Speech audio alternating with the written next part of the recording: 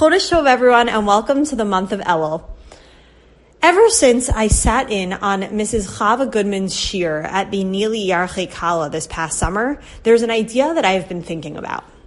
Mrs. Goodman talked about how Kabbalistically there is a koach, there is a specific attribute in each month.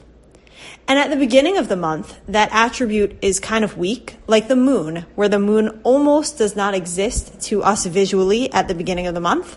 And then over the course of the month, as the moon grows and grows, or at least grows to us visually, this attribute is strengthened as well.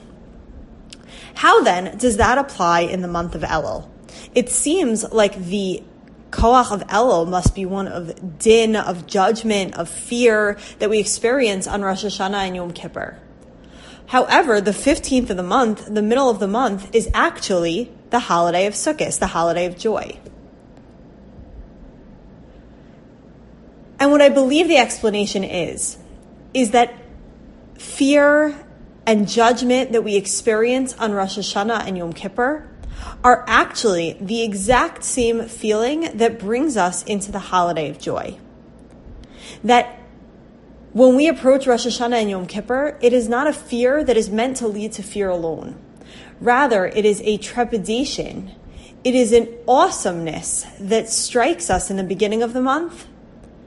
But if we embrace that feeling and we atone for our sins and we come closer to Hashem through it, then we actually actualize the potential of this month, and that is shown through the joy we experience on Sukkot.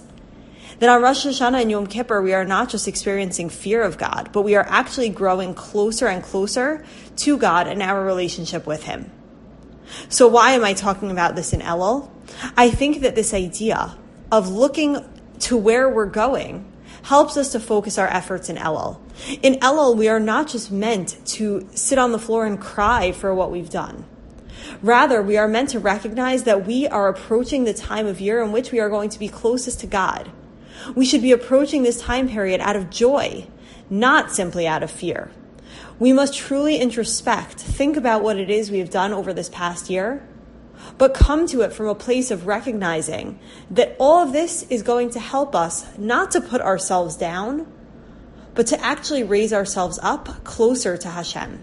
So Mirz Hashem, this Elul, may we be able to approach the Teshuva process from a place of joy and look at it for what is available within the Teshuva process, which is the opportunity to grow closer to God and experience our relationship with God with the most joy that we can imagine.